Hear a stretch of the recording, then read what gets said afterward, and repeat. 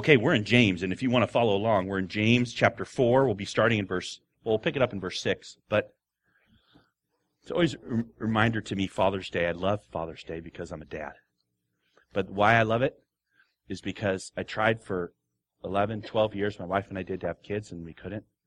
And there were a lot of tears.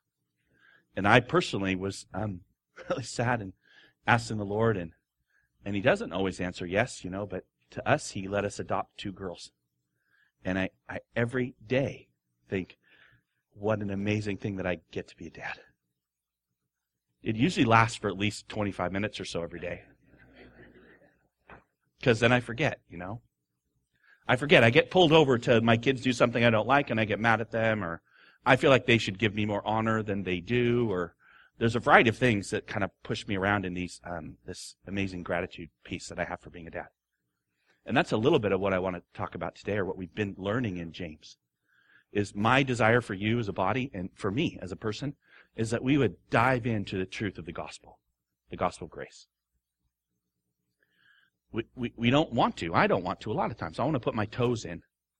And the thing that makes me want to keep my toes in, usually, is me. I think grace is too soft. I think grace sounds like a good word, but what does it really mean? And to really dive into the gospel that Jesus has done, what we've seen in James is 2 paths. And both of them are about living a moral life. Both of them are about living as a holiness the best you can. Both of them are about advancing as you think you should advance. But only one of them is the right way. And that's what we've seen in this life in conflict. And we've been through three sessions. This is our 3rd one. But the first one was about earthly wisdom or godly wisdom. Wisdom from above, right?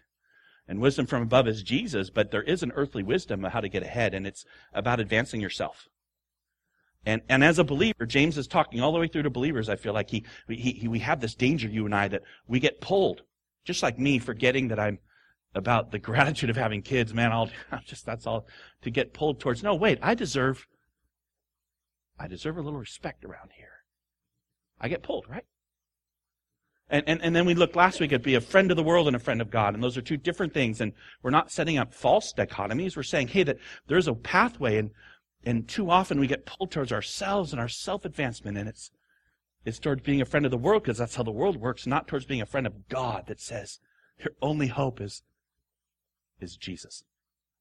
And the most amazing thing to all this, because to me as a Christian, what James is doing is he's hammering at me, he's hammering at you, is that we kind of say, oh, wait, in my very best works, all the good stuff that I do, I'm just not good enough. My motives are never 1,000% right. There's always a thread of badness in the very good thing. And we get hit and we say, oh no, I start to see it. My good works aren't so good. And what do I do? And we saw last week, this is what we do. We don't try to make them even better. But the Bible says He gives more grace. I love that. I love that because of the word more. God gives grace. He gave me grace in Christ. I'm amazed that He gives more grace. So as a Christian, as I live my life, the wonder of my dad who gives me more grace though I long to be perfect, I start to see even my longing to be perfect has these elements of me in it. I'm a sinner and I get broken, and I say, He gives more grace. And that's where we've been. That's where we are. But now I want to focus in on the wonder of that grace for us, how it influences how we see the commands of God and how we treat other people. And this is for dads especially, because it works with Father's Day, but it works for all of us. It's the best thing I can tell you as a dad is, how do you stay in the deep end of the pool of grace? The real truth of the gospel. How do you do it? So that's what we're looking at. It begins with, what are these commands? We're going to see James. James loves commands. James has lots of good imperatives for us to do. And today he starts rattling some off in our flow, in our context. So this is in the context of last week and the week before. If you didn't get that, listen to it online. But here we go in verse 7. Therefore, James writes, submit yourselves to God. Resist the devil, and he will flee from you. Draw near to God, and he will draw near to you. Cleanse your hands, you sinners. Purify your hearts, you double-minded. Be wretched, and mourn and weep. Let your laughter be turned to mourning, and your joy to gloom. Humble yourselves before the Lord, and he will exalt you. Okay. Whew. Okay, if you take that out of context, you just look at this little piece itself, you look at it, there's a therefore it's tied, but if you just look at this, you'll notice that there are 10 commands strung in a row. In fact, there's 11 if you do the implied one. Did you see the implied one? The implied one's in verse, it's there in, where did I find it? There it is. It says, let your laughter be turned to mourning, and really there's another one implied, let your joy be turned to gloom. So if you have that second let in there, which is really 11 things, he says, okay, here's some things for you to do. There's 11 things. I don't know about you, but when the Bible gives me commands, I take them seriously. I know you do too. So how you respond, though, is impacted a little bit by what path you're on. I want to show you the one path first. It's a theologian of glory. It's a theologian that says what the primary focus that I'm about is improving myself. That person who thinks that's what you're doing is improving yourself, that's where you live, and you start to thread in this way of advancement. Let me interpret this for you. So here we go. Well, let me do it a little bit easier way, maybe to split them up so we could see it. Submit yourselves, therefore, to God. There's the first one. Get down on your knees. Grovel. You need to actually do what God says. You need to submit and do those things. Stop being someone who doesn't do what God says. You. People I'm sorry. You. Do it. Resist the devil. Fight him off. This is how you fight him off. You choose good deeds and you don't do bad stuff. The devil wants you to do bad stuff. Don't do it. You choose the good things. That'll fight the devil. Do better. Draw near to God. You see, if you do your part, then God will draw near to you. If you will get there, then God will go his part. You just need to do your part. Cleanse your hands, you sinners. Duh. Stop sinning. Purify your hearts, you double-minded. You have these bad desires. Stop that. I know it sounds like a lot of stop, but it kind of flows along. Do you ever see the Bob Newhart little clip? It's a really great clip. You should look it up on YouTube. It's awesome. He's playing a psychologist or something, and somebody comes in and he gives counsel. He says, I do counseling, and I charge $5 for 5 minutes. I go, 5 minutes? It's not going to work. Oh, it's okay. Take your $5 up front, though. He has the gal sat down, and she starts talking about how she's afraid of being locked in a box. And he says, I got 2 words for you. Should I write these down? No, I think you can remember. Okay, what are they? Stop it. That's all? Stop it. Stop it. How? What was it? Just stop it. And so he did over and over this one word. And he ends up this whole thing where she says, okay. He says, well, can I have, that was only 2 minutes. Can I use the rest of my 3 minutes? And I have some other problems. He starts going to other problems. He ends that with, okay, now I have 10 words for you. 10 words. Yeah, you want to write this one down. Okay. She gets out her notebook. What are they? Stop it or I'll lock you in a box. Oh no. But that's what we hear in these things. I hear stop it. Just hear, stop it. You want to be good? Stop, do these things better. That's what I hear, right? And I'm saying it in a hard tone, but I wouldn't have to actually stop it, do these things better. But purify your hearts, you double-minded. Stop having bad desires. Be wretched and mourn and weep. Convince God you're humble. You get humble. You mourn. This is a big deal. Your sin is so bad. You mourn and show him. You prove it to God. You turn your laughter to mourning because you're rejoicing when you shouldn't be and God should see it. And therefore humble yourselves before the Lord and he will exalt you. That's the summary statement. If you humble yourself, if you do what is right here morally instead of what is wrong, then God will lift you up and God will exalt you. God will bless you when you do what is right. If you would just do what is right, then God would bless you. What do you hear? Do what is right. Why do I call this a theologian of glory? Because it's about what you do, right? If you would do these things, God would bless you. That should remind you of something. That should remind you of the Old Testament law. It should remind you of the mountains that they stood on in Deuteronomy, yelling back, blessing them. If I do this, God will bless me. If I don't, God will curse me. And that's the system that people lived under for so long. And a theologian of glory lives there. Here's the thing, you and me. We've been through James. This is the third week we've looked at this. There's a context and a flow.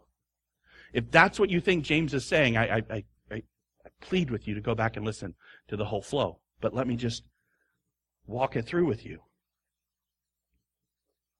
Right? We've seen that earthly wisdom is a focus on me, and heavenly wisdom is Jesus Christ. We've seen that a friend of the world is working on yourself, and a friend of God is trusting in the cross. I'll tell you what grace is. He's a person. His name's Jesus. And so we've invited, and I invite you, and we've invited each other to jump into the deep end of the pool and say, hey, I'm going to actually believe this. I'm going to put my trust that Jesus Christ is who saves me, Jesus Christ alone, and not of my works, none, ever. Not before, not after. Not the good works won't come because they'll be revealed. I get it. We've seen that. But the reality of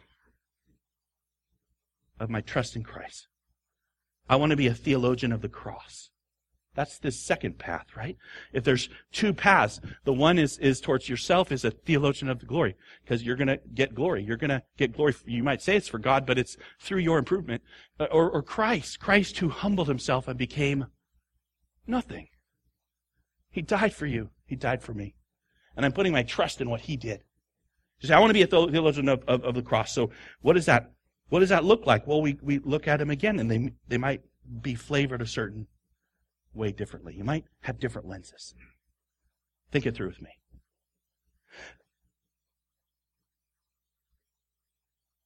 By the way, before I do this, you may say, oh no, I'm calling everyone not to be a theologian of glory, and say I'm pulling you away from that.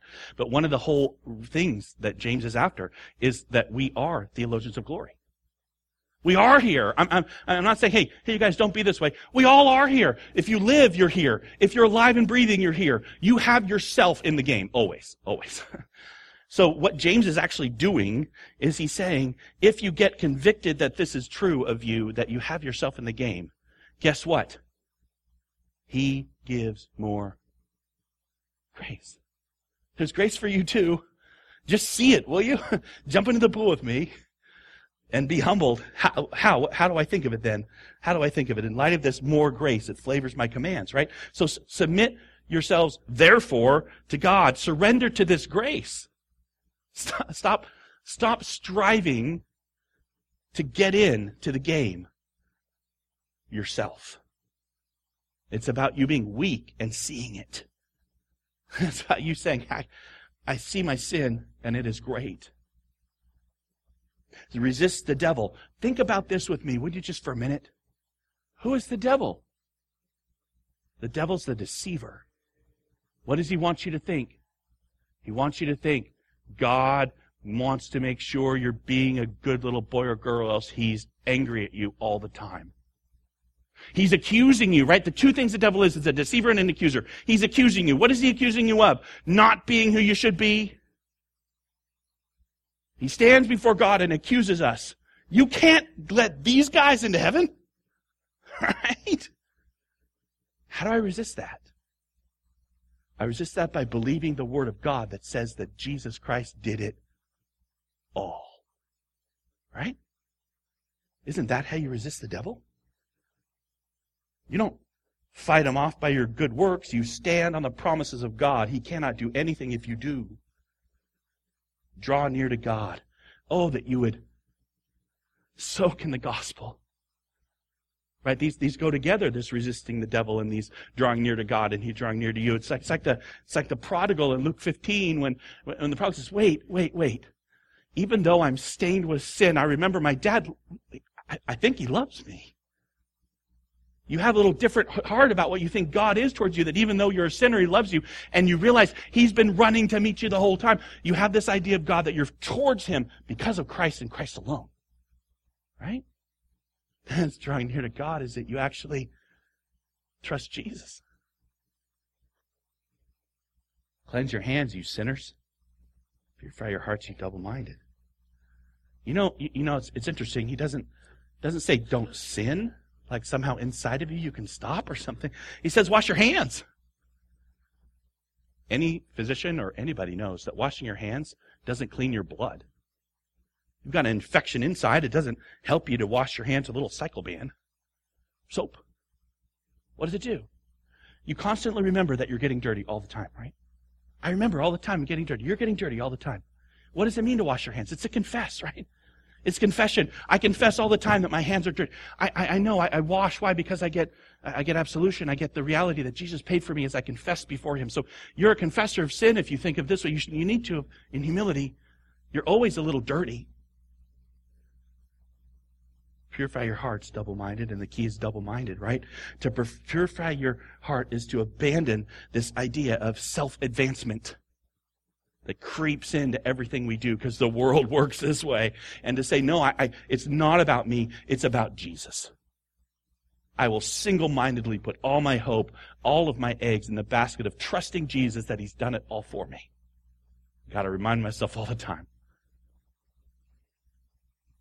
Be wretched, mourn, weep. Yeah, when I'm tempted not to, when I'm tempted to actually put trust in me, when I step back and say, wow, I am a pretty good dad. I'm certainly a much better dad than those deadbeats over there that are paying child support. Stop it. There's a stop it. Stop in the self-congratulatory piece at all. My very best day, I'm still a sinner. And if you're looking at yourself, you should see mourning, weeping, not laughing. Right? And again, I'm talking there not about your standing in Christ. Of course, I rejoice. The Bible says to rejoice all over. Philippians 4 says rejoice always. Why? Because Paul's looking at Jesus and he's saying, how awesome. Look what you get. You're adopted. You're redeemed. You're ransomed. You're rescued. You're delivered. All of these amazing things that are true in Christ. And yet what I tend towards, as James has pointed out the last several weeks, is I tend towards taking that, yeah, it's true, and then thinking, I am advancing somewhere. Me.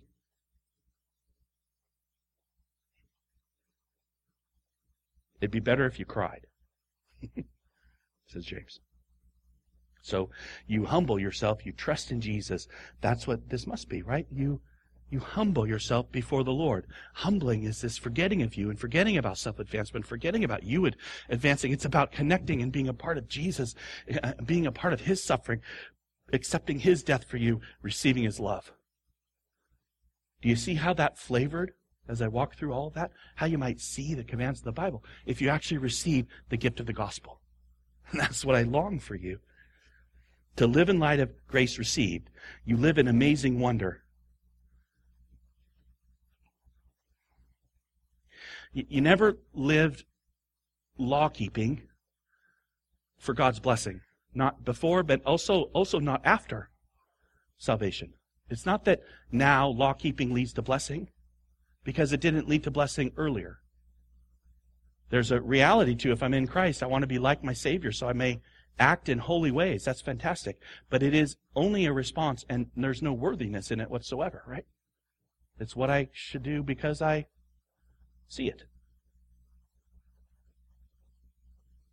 One of the ways that I felt was easiest to explain this was to actually go back to an author, and I don't tell too many stories from history, but this is one. This is a, I don't know if you've heard of James Hervey. Most people haven't. I hadn't heard of him either, but I was reading this little volume by J.C. Ryle. He was a writer some time ago, and he was writing about the great leaders in England, the great leaders in Christianity in the past 100 years. So when he was living. So now we're talking about someone who lived 250 years ago. And it was this man named James Hervey made the book. And so I was reading the chapter on James Hervey, and it talked about his story, and it says when he was young and a young pastor, his theology was very bad, says J.C. Ryle. So here's an example of his bad theology. It says that what the man had, he was a small man, and he had consumption.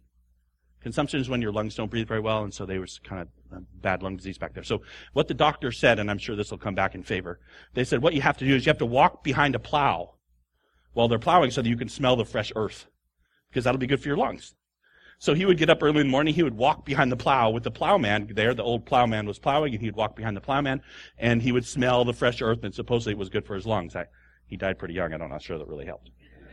But here's the thing. He got into conversations with the old plowman. So the old plowman was also a Christian, and they would talk about things, and the one of the things that James Hervey asked the plowman, let me make sure I get it right. James Hervey asked the plowman, he said, "What do you think is the hardest thing in religion? What's the hardest thing?" And the plowman kind of said, "Well, you're the pastor. I beg to return the question. You answer first." And so he thought about it, says, and this is James Hervey writing, and he says, "Well, I think the hardest thing is to deny sinful self." And I'll just read what he wrote. He says, "He grounded his opinion on our Lord's admonition, 'If any man will come after me, let him deny himself.' I argued," said Mr. Hervey, "upon the import and extent of the duty, showing that merely to forbear sinful actions a little, and that we must deny admittance and entertainment to evil imaginations and quench irregular desires." He said, what we need to do, the hardest thing in a religion, is basically what? To get rid of sin. To be better me. This is the example, by the way, of him having bad theology. Because the plowman answered. It says this, the plowman quietly replied, and he said, "There's another instance that I believe is even harder," said the plowman. The hardest thing in religion, and that is to deny righteous self.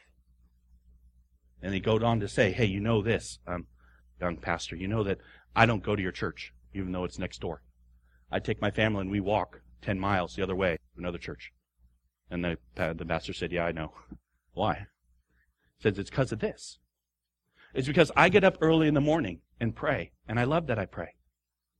I have family devotionals with my family, and I love that I have family devotionals with my family. I go to church, and I love the worship, and it's fantastic worship. And then I come home, and in all of that, I start to have this personal goodness flavor about it." That's what he said, and not in so many words.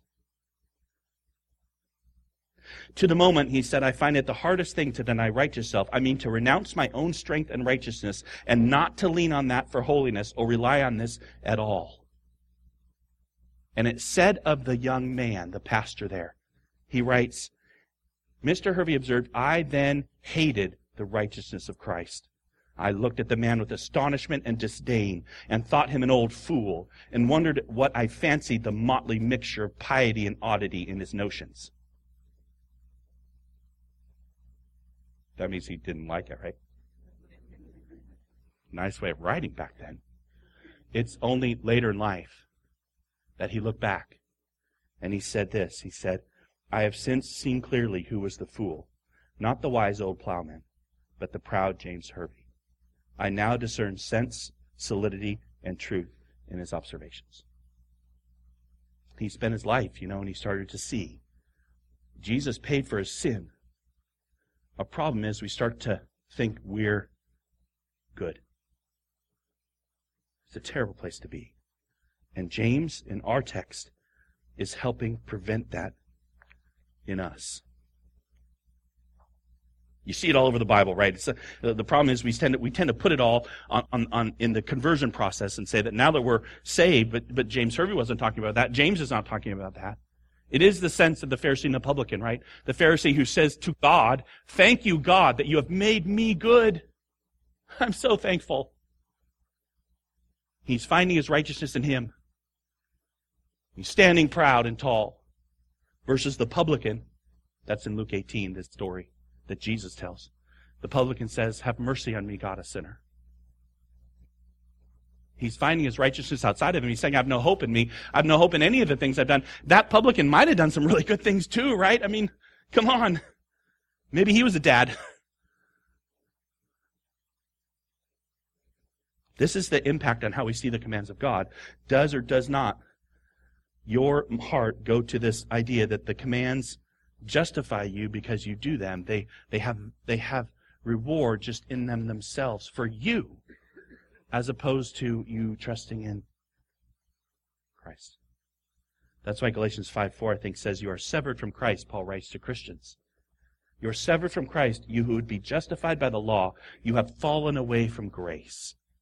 And I say that because your life and my life, this is all your life is. Your life is about the wonder of grace. Your life is about the wonder that Jesus Christ, who's the Son of God, He died for you, He loves you, He gives you salvation, He connects you to Him. And it's amazing. We come to sing songs because we're amazed. The wonder.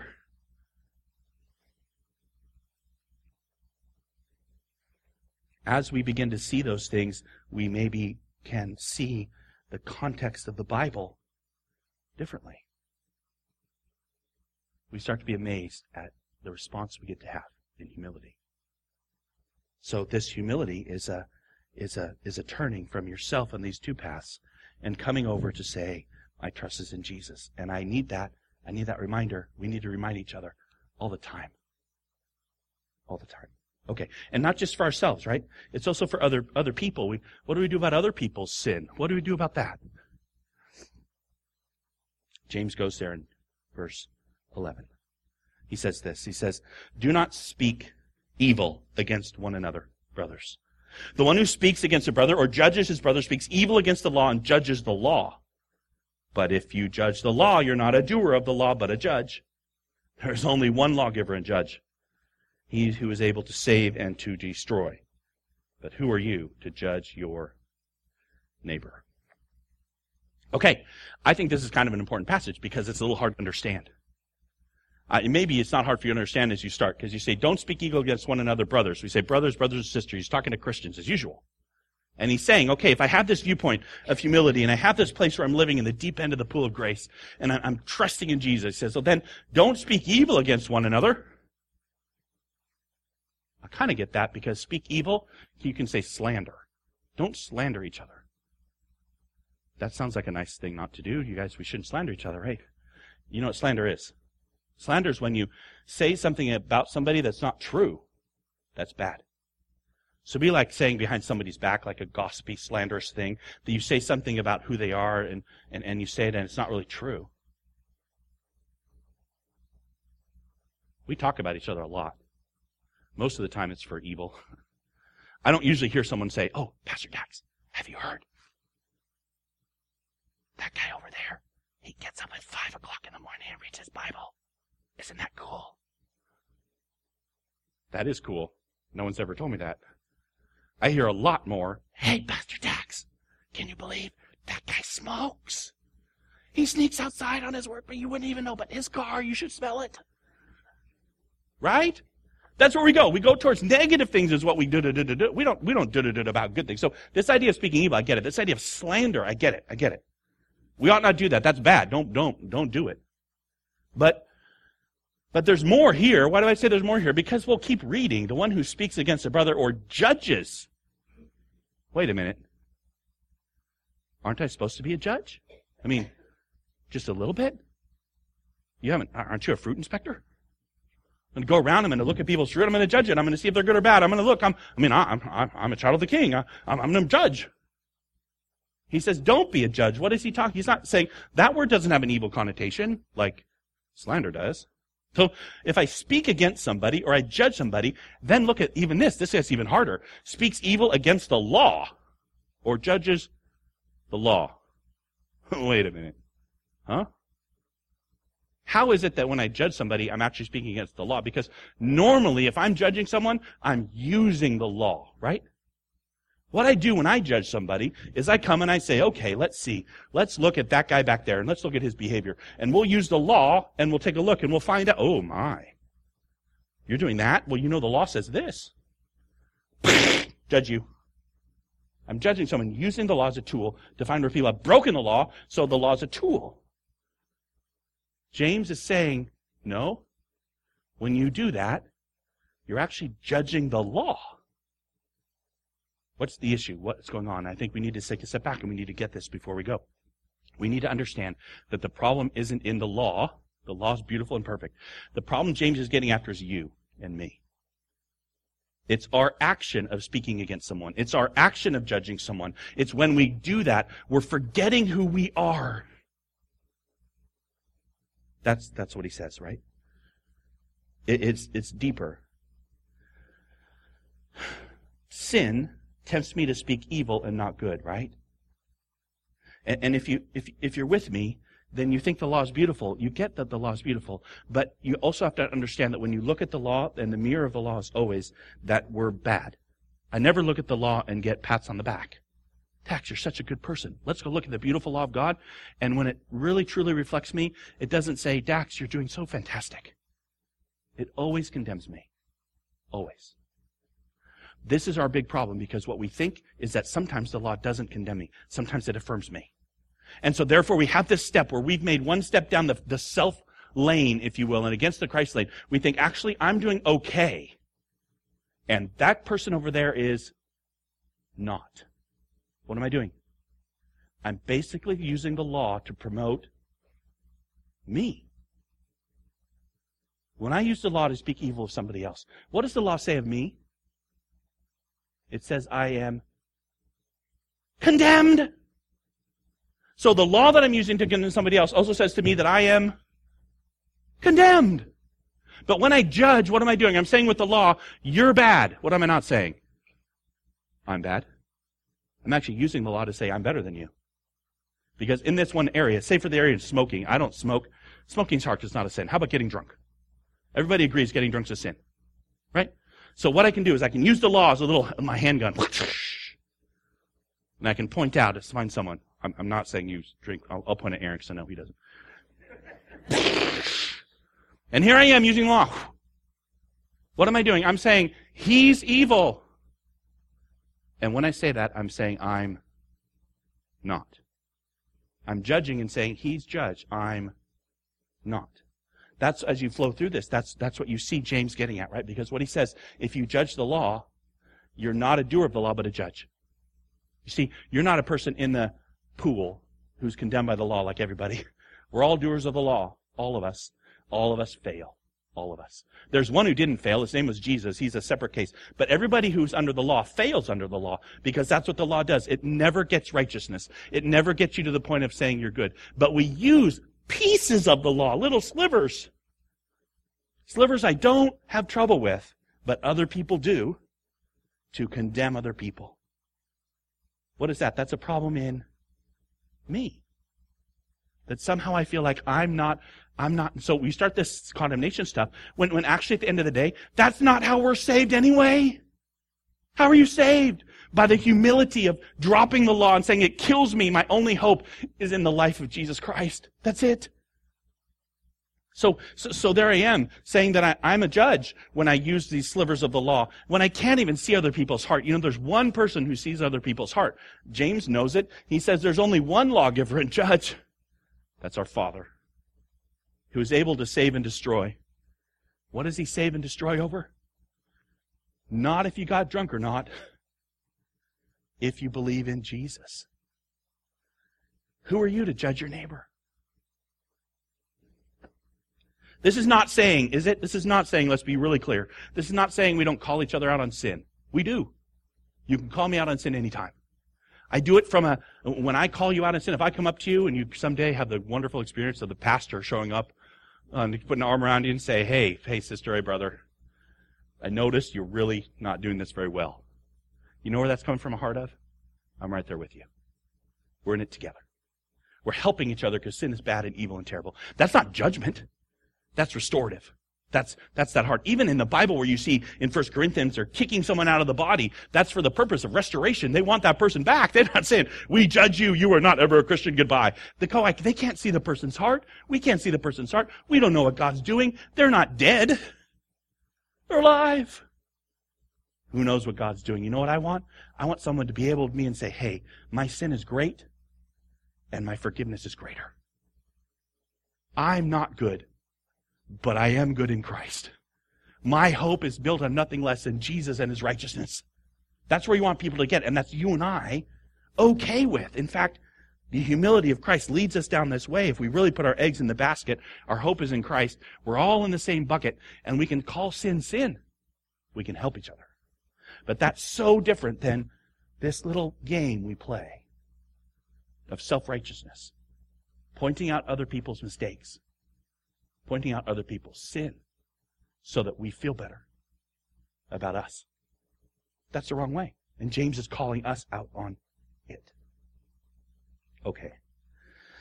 You and I should always see ourselves as fellow strugglers, and this should shade our interactions with our brothers and sisters. Our brothers and sisters are part of the church sanctified by Christ, and we cannot imply otherwise. And our hope never is in our law keeping. We cannot use the law as a smear campaign. That's not our spot. You and I, James says, we all stumble in many ways. Our trust is in Jesus. Okay, this is going to help us. This is going to help us as we deal with sin in the body. This is going to help us as we think about life together. We're not going to be judgers. We're going to be those who point out sin, but from the position of, I'm just as much a sinner as you are. Because otherwise what you get to is, in fact, talking to someone in first service, thinking about, I deserve. I don't deserve this, so therefore, if I'd just been a better person, I would deserve more. And yet we all live in the same place, don't we? I deserve, go ahead and say it, nothing. That's so hard for me. I deserve nothing. I feel like I do deserve. I worked really hard. But the Bible continues to pound into my heart. James continues to pound. I deserve nothing, and yet I have received much. And I think all of us, whether you're Denny struggling with sickness or whether you're someone just starting out in life and strong and young, whether you've been through seasons of difficulty or strength, we all need to be able to say that we deserve nothing, and yet we've received much. If you'll live there, then you start to see people as valuable. I'll end with this. I know I'm taking you long, but this is important. Look at how Jesus sees us. Christ loved the church. That's brothers and sisters. That's what he's talking to in James. Christ loved the church and gave himself up for her, that he might sanctify her, having cleansed her by the washing of water. Who cleansed the church? Jesus did, so that he might present the church to himself in splendor, without spot or wrinkle or any such thing, that she might be holy and without blemish. What are you? Spotless, holy, without blemish in Christ. How crazy that what we want to do is tear down people that Jesus has said are spotless in Christ. Are you crazy? Actually, that's a bad question. That was a rhetorical question. Because the answer is yes. I am too. And I come back in humility to realize amazing grace. That what we are is by the work of Christ and Christ alone. And I don't see it now. But the grace, the wondrous grace of the promises of God in Christ, that I know I will be like him, and you will too, because we will see him as he is. This is where we live. Be a humble receiver. So would you this morning, would you submit to God with me? Would you agree with him that you have nothing, and everything you have has been given? Would you reject the accuser, the deceiver that's telling you that it's about you and you're not deserving and you're not because he's true in his accusation, except he's not true about the heart of your dad? He's a deceiver. Would you turn your heart and receive the grace that's available to you? Would you continue in confession, staying humble with your ongoing sin? Would you put your trust fully in Jesus alone? Would you look at yourself as wretched in yourself, even on your best day? Even on your day of triumph, you're woven through with sin, and yet, you're valued and loved and lifted up in Jesus. And you know what? If you put your trust in Christ, we all are. I invite you into the pool. Dive in. Let's pray.